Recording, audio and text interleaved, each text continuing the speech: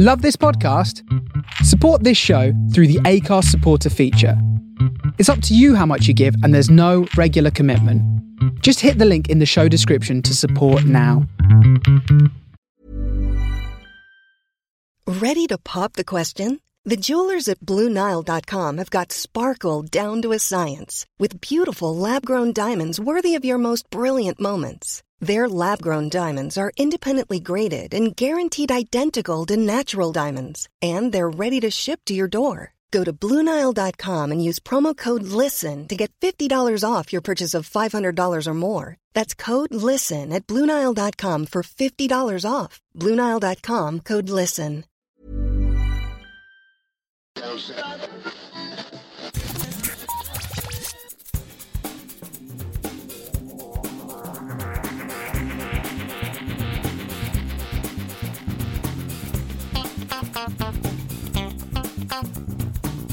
Hello and welcome to a new episode of the Geektown Behind the Scenes podcast.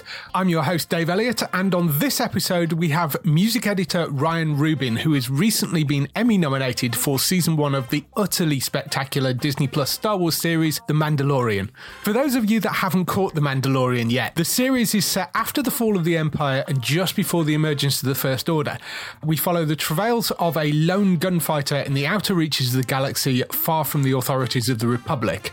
The series stars Narcos and Game of Thrones actor Pedro Pascal in the title role, along with Gina Carano from Deadpool, Giancarlo Esposito from Breaking Bad, Emily Swallow from Supernatural, along with legendary actors such as Carl Weathers, Werner Herzog and Nick Nolte. If you're any form of Star Wars fan and you've not caught this yet and you've been umming and ahhing about getting Disney Plus, I urge you to go and buy it, because this show is worth the subscription alone, and the second season is due to drop before the end of the year, so now is a great time to go out and get it. In the interview with Ryan, he firstly explains what a music editor actually does much better than I could, so I will let him explain exactly what his job is. He also talks about working with Jon Favreau and Dave Filoni, who were sort of co-showrunners on the entire project. Also working with composer Ludwig Göransson, who, brilliant music, helped shape the world of The Mandalorian you see on screen. If you'd like to hear more behind the scenes interviews, don't forget to subscribe to this podcast wherever you get your podcast by searching for Geektown Radio. This will also give you our weekly Geektown Radio podcast, which brings you all the latest TV, film and gaming news. You can also go to the website at geektown.co.uk for daily news stories and all the latest UK and US premiere dates. Here's the interview with Ryan.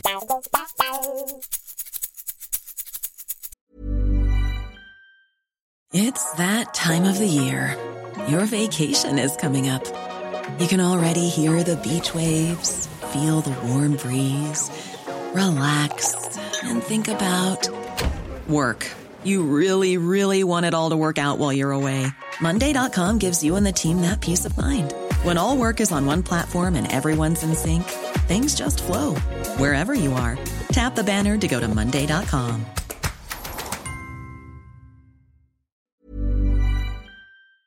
It's lovely to be able to come on and have a chat with you. Yeah, thank you for having me. Nominated for music editor on The Mandalorian, which Correct. was a phenomenally good show. Yeah, it was great. It was a lot of fun. Is this your first Emmy nomination as well? Yeah, it is. It's not, because I guess it's, I haven't done kind of like episodic content before. Yeah. You know, it's not, it's because I have more, you know, film background, but it just so happened I had a previous affiliation with Lucasfilm, working on Solo, and I had literally it overlapped for like 2 weeks. I had been working on The Lion King with Jon Favreau.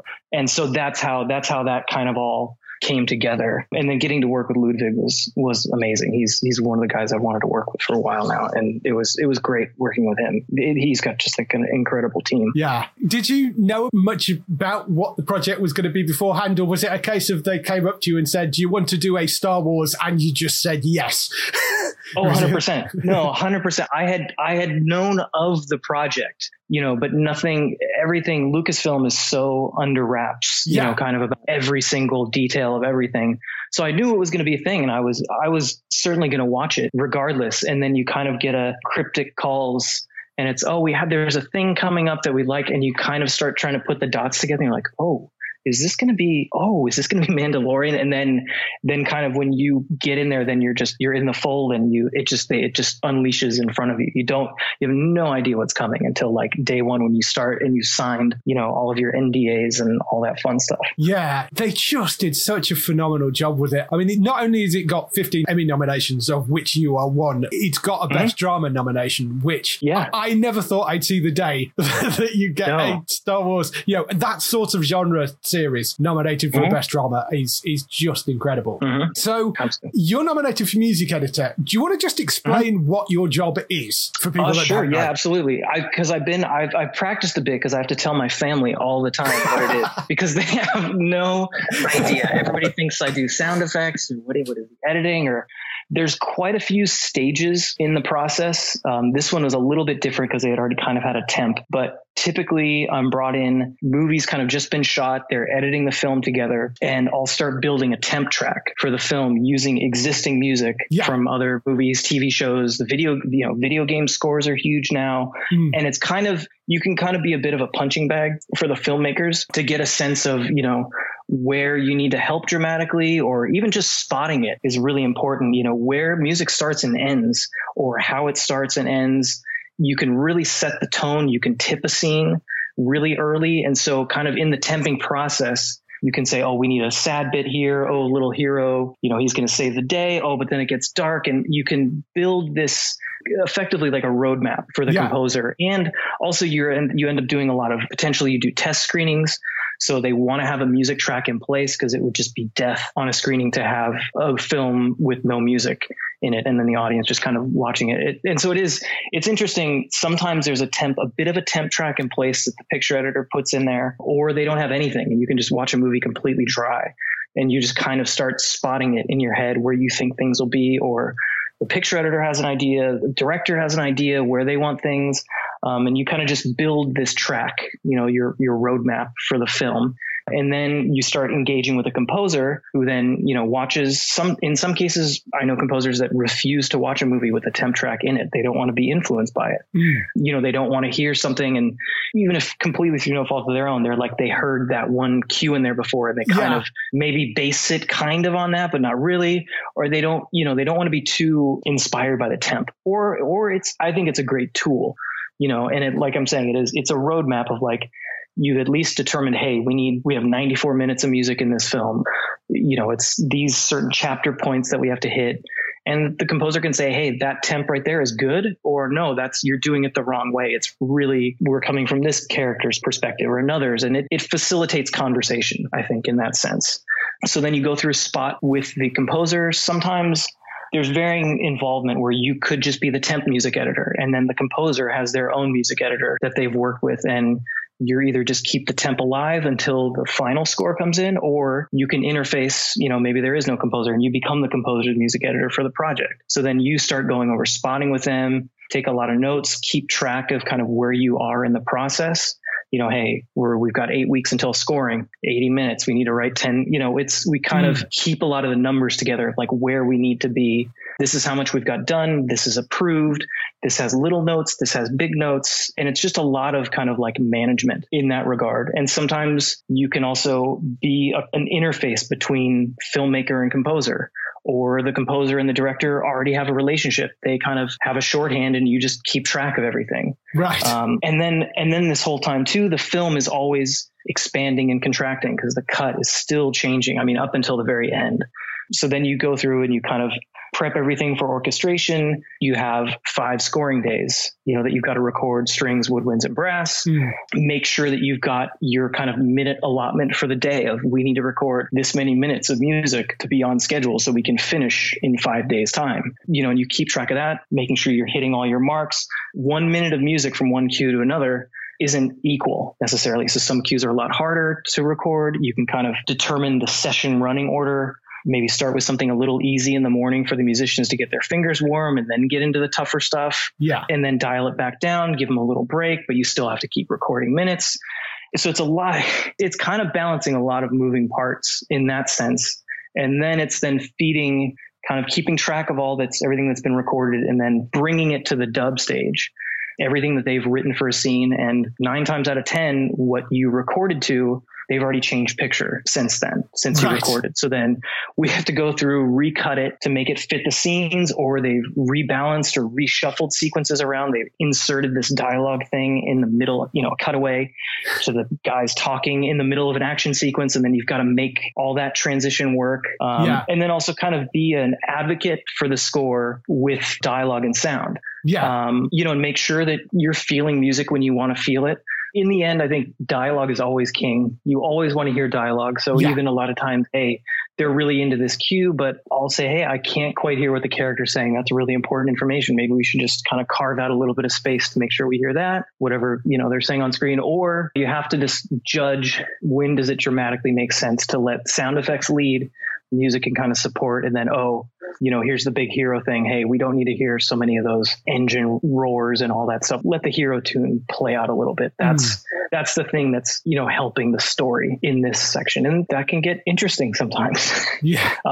Sometimes they're like, well, no, I did all this really cool stuff. I recorded this thing there, and we're all advocates for our own department. But I think in the end, everybody in the end really wants the film and the story and just help the ebb and flow of everything. So there's definitely a lot of teamwork, but it can get a little interesting at times. Yeah. Who gets sort of final say over everything? Is it the director of that particular episode, or because Jon Favreau is kind of showrunner for the whole thing, isn't he? Yeah. It was, I mean, it was collaborative, but being the showrunner, John always kind of had the overall say, but it was also John and Dave Filoni. Yes. Right. They both kind of ran it, and it was kind of a lot of the same team, Matt Wood and such, who had done other Star Wars things. So they kind of know how everything works. And it was just, this project in particular was not terribly controversial as far as that's concerned. I think everybody was on the same page from the get-go. So that was great.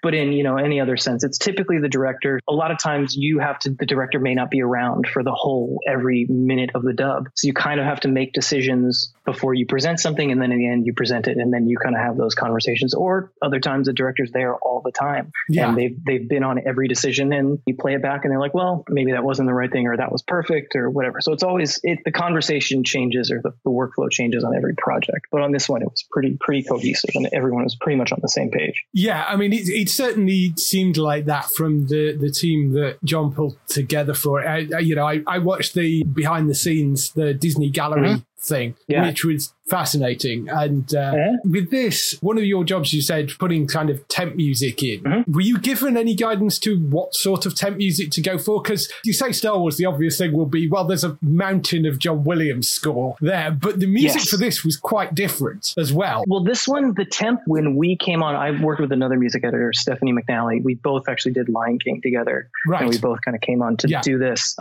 There was a lot of temp kind of already in place. There definitely was a bit more of the electronic stuff already in the temp, but then it had some of those iconic Star Wars moments as well, and big, John Williams themes.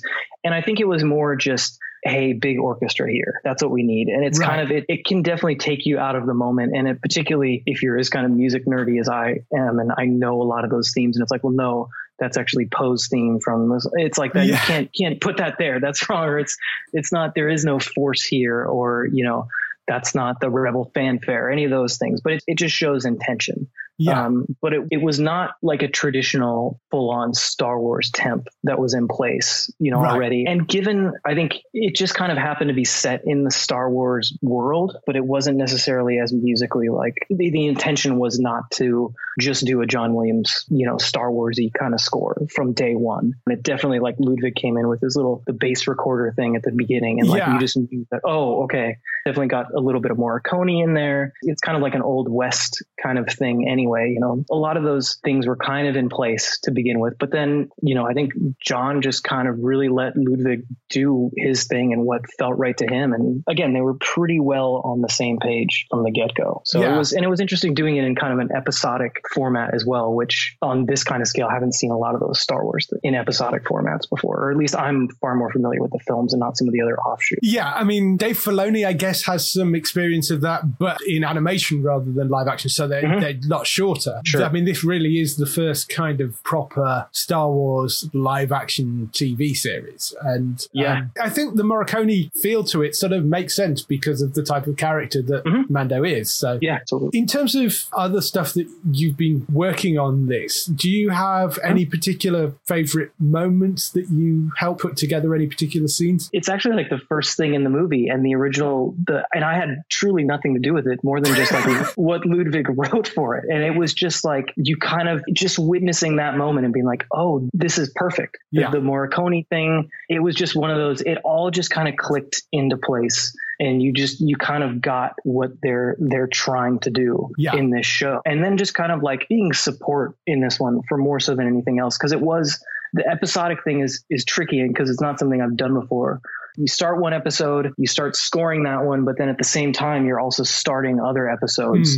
And kind of like you're in this constant, like very beginnings on later episodes, but we're trying to finish up something else at the same time. And just trying to help kind of navigate that whole thing is just a bit trickier. And it's not something that I'm particularly used to, just because film in general is so much more linear. You know, you have temp, writing, score, mix, and that's just kind of, you go in that direction. And I think it was really challenging and interesting to kind of have to juggle all those portions of the process kind of simultaneously based on all the other episodes. And then also just getting to work with like Ludwig and watch him do his thing. He's kind of such like a singular thing. He just has his own sensibility, and the guy's just a monster. He could just do everything, and he plays everything. You know, he does all these recordings and then like puts all the pieces together. It's just super fun and great to be a part of that in, you know, whatever small fashion. Yeah. I mean, you mentioned a few times there, this is like your first episodic thing that you've done. Although I have to say, your work on movies, I mean, is like a CV to die for. I mean, I think the first thing you were on as listed on your IMDb as music editor rather than assistant music editor, I think was the Simpsons movie. Yeah. From that, it's like Inception, Mad Max Fury Road, Interstellar, Dark Knight Returns, Dunkirk, Blade Runner 2049, Lion King, Wonder Woman, the new Wonder Woman you've just done, Top Gun Maverick as well as the other thing you've been working on. So, I mean, that's an insane list of projects. And I've missed some of them out in that list as well. So fair enough. No, I've been incredibly fortunate. I got assisting gigs with some really great music editors early on. And it wasn't quite transition from film to digital, but I was just a really tech nerdy kind of guy and got Pro Tools. And a lot of people just helped me along the way. And then, you know, meeting Hans on Nancy Meyers, It's Complicated. Right. And I remember at the end of the show, he's like, hey, what are you doing next? And I said, I don't know. I'm out of work after this movie. And he said, well, why don't you come to my studio on Monday and we'll have a chat. And I went over there, and I don't know if you've seen photos of his studio.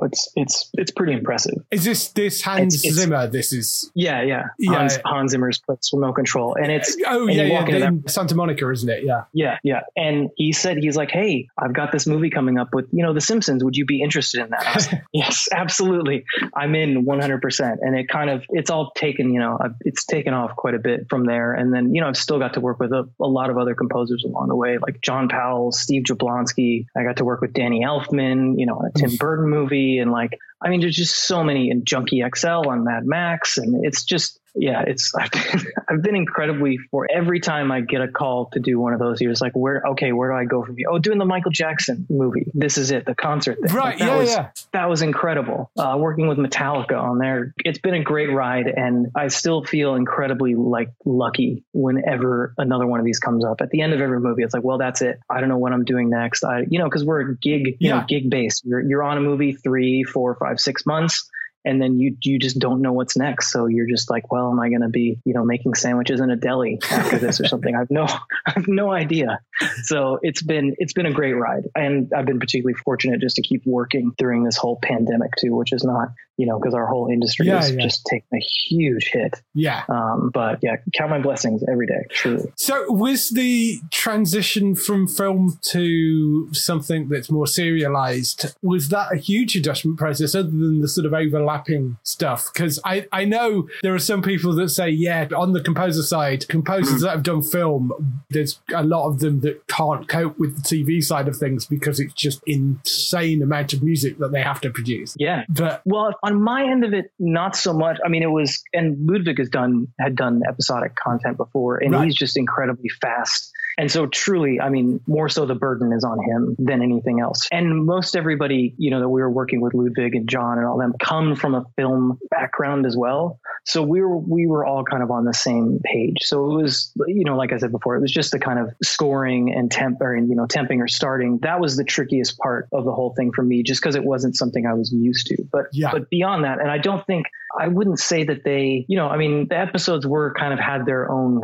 feel to them. You know, the episodes could be quite different from one another, but then still, I think they kind of, everybody saw things as like a bigger arc than just, you know, this is this episode. It was always going towards something else. So it was just basically like a really long movie that you worked, you know, they were just eight really long reels rather than 8 episodes effectively. Yeah. And I think there's a lot of episodic, you know, a lot of the good episodic TV. That's sort of what it is at this point. You know, it's not, unlike procedural stuff, this sort of stuff, the high end HBO and things like this, those sort of big dramas tend to be that sort of 12-hour movie or whatever it is, you know. Sure. Well, and it's interesting too, the way that, you know, it's also how they release it too. And like, you know, some of them, like Netflix will just drop a whole season on you. And then you can kind of binge it in a sense where it does almost play like a movie. But then also there's the, you know, releasing an episode a week, which is, I kind of prefer that. And it lets you like build up for the next one. The cliffhangers kind of pay off because you have to wait for the next episode to come out. I kind of dig that approach. Yeah, I'm very much the same. I sort of prefer them coming out weekly because you absorb it more, I think. It sits with you longer, you know? And like, I've just watched The Umbrella Academy on Netflix, which I adore that show, but I binged through it in like 2 evenings, you know? And now I'm sad because I've got to wait for, you know, another 18 months or something before it comes around again. So, whereas if it's spread out over a couple of months, you kind of, you sort of absorb it over a nice long period. I much prefer that. I think it's much nicer. No, definitely. I agree. But then again, I do appreciate the binging every once in a while too. Like I binged Watchmen recently and it was just, I was blown away. That thing is, that was incredible. That was a great series. And I'm glad I didn't have to wait a week just for purely selfish reasons. I was just so into it. Yeah. I'm with you on that. That was an absolutely phenomenal show. Yes. Just a groundbreaking bit of TV, I think. That.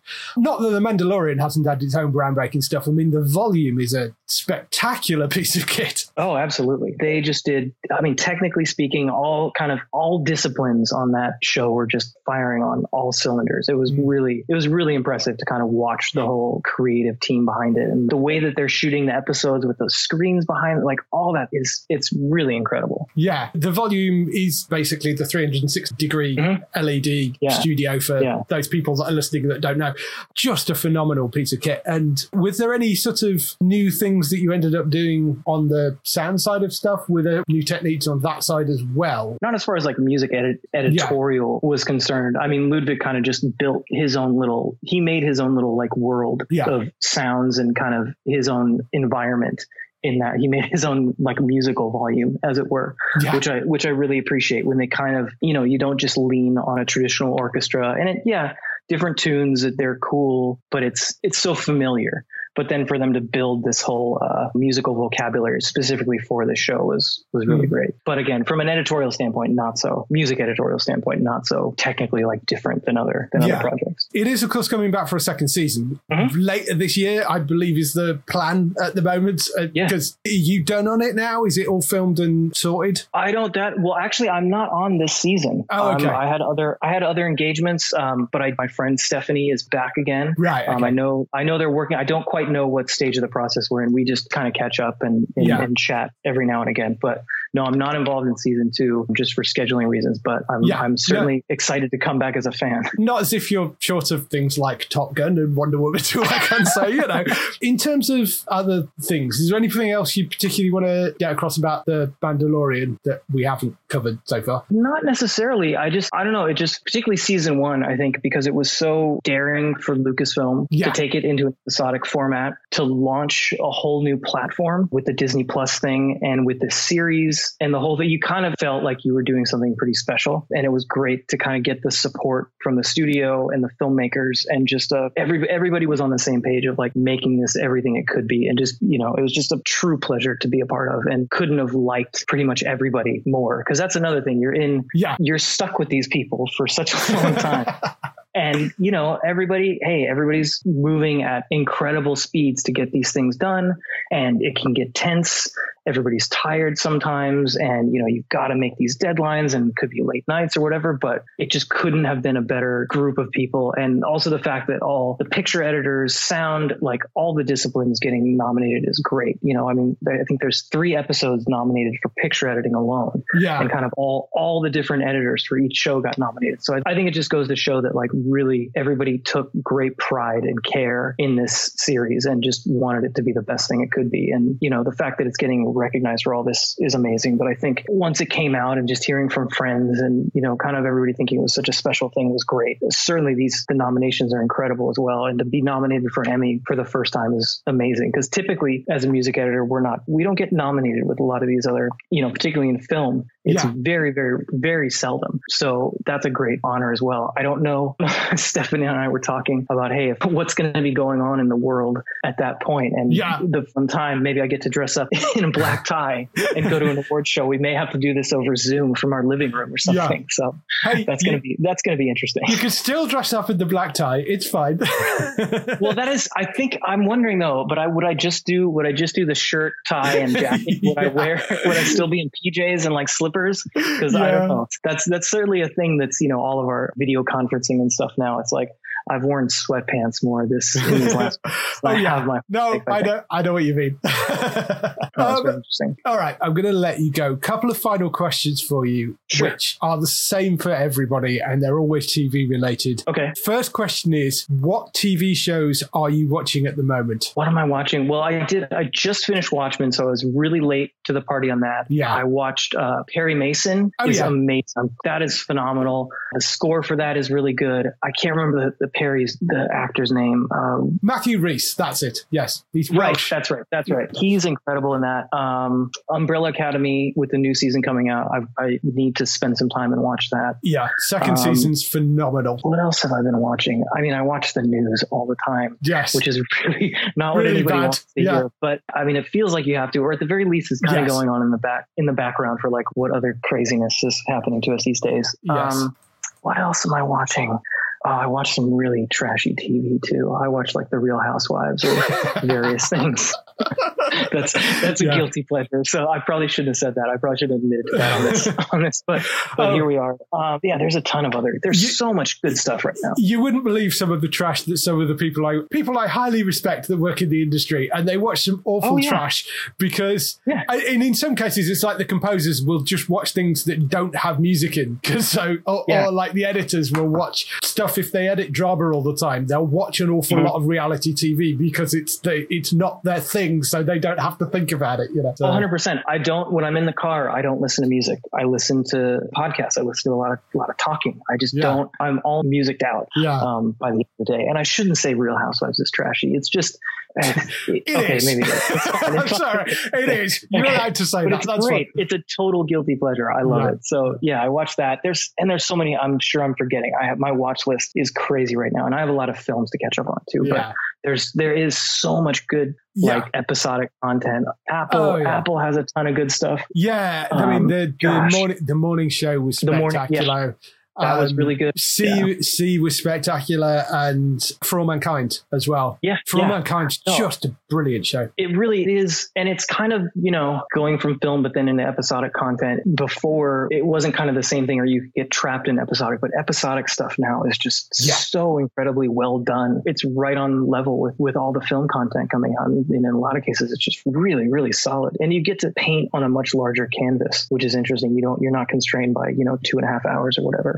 Yeah. So there's a lot of great stuff out there. So I'll keep watching for sure. Yeah, there's a lot of really good stuff. So coming to that, if you had the opportunity to work on any show, can be something from the historical past, can be something in the present, or some sort of future genre, has to be a TV show, not a film, and it can't be something you've worked on, what would it be? Man, one of my favorite shows of all time is The Wire from HBO. Yes. That was incredible. Kind of the different, going from Baltimore, like the streets with all the drug stuff, to then going to the port, the seaside. Yeah. They had so many aspects of that. And that's probably one of my favorite shows of all time. So to have been a part of that would have been incredible. And I honestly don't think it was that musically dense. It was more kind of sourcey stuff. And I've been a long time, so you'll have to forgive me. Yeah. But that's one of the few shows that really sticks with me. Or even, Sopranos would have been amazing. Future, I don't know. It would have been great to work on season 2 of Mandalorian. Yeah. Or even a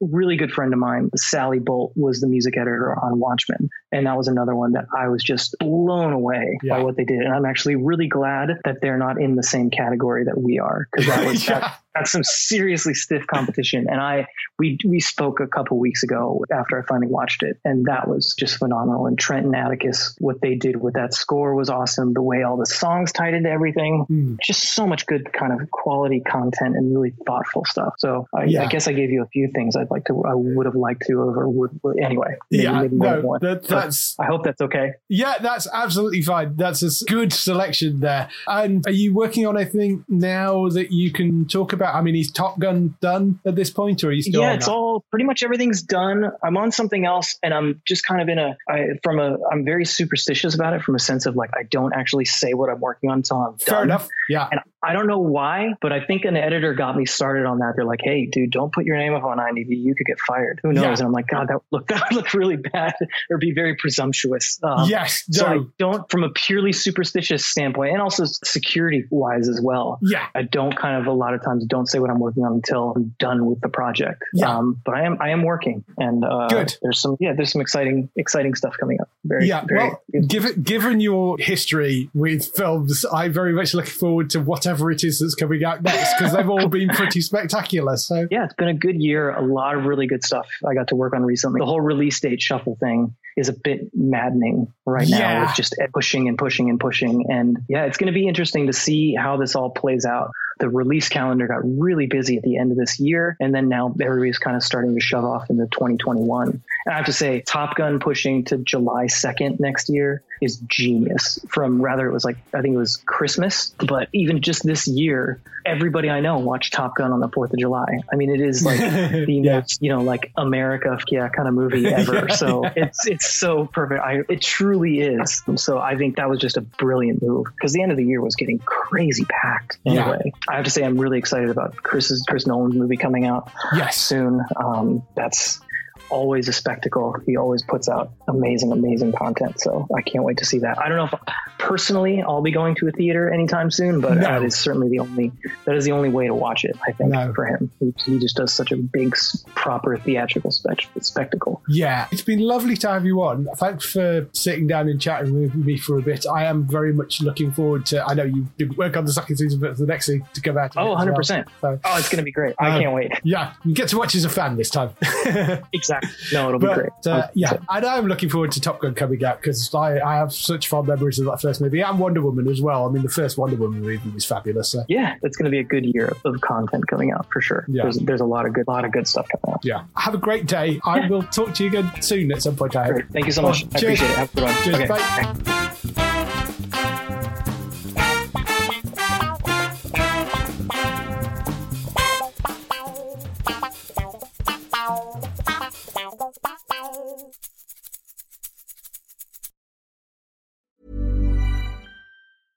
Want flexibility? Take yoga. Want flexibility with your health insurance? Check out United Healthcare Insurance Plans. Underwritten by Golden Rule Insurance Company, they offer flexible, budget-friendly medical, dental, and vision coverage that may be right for you. More at UH1.com.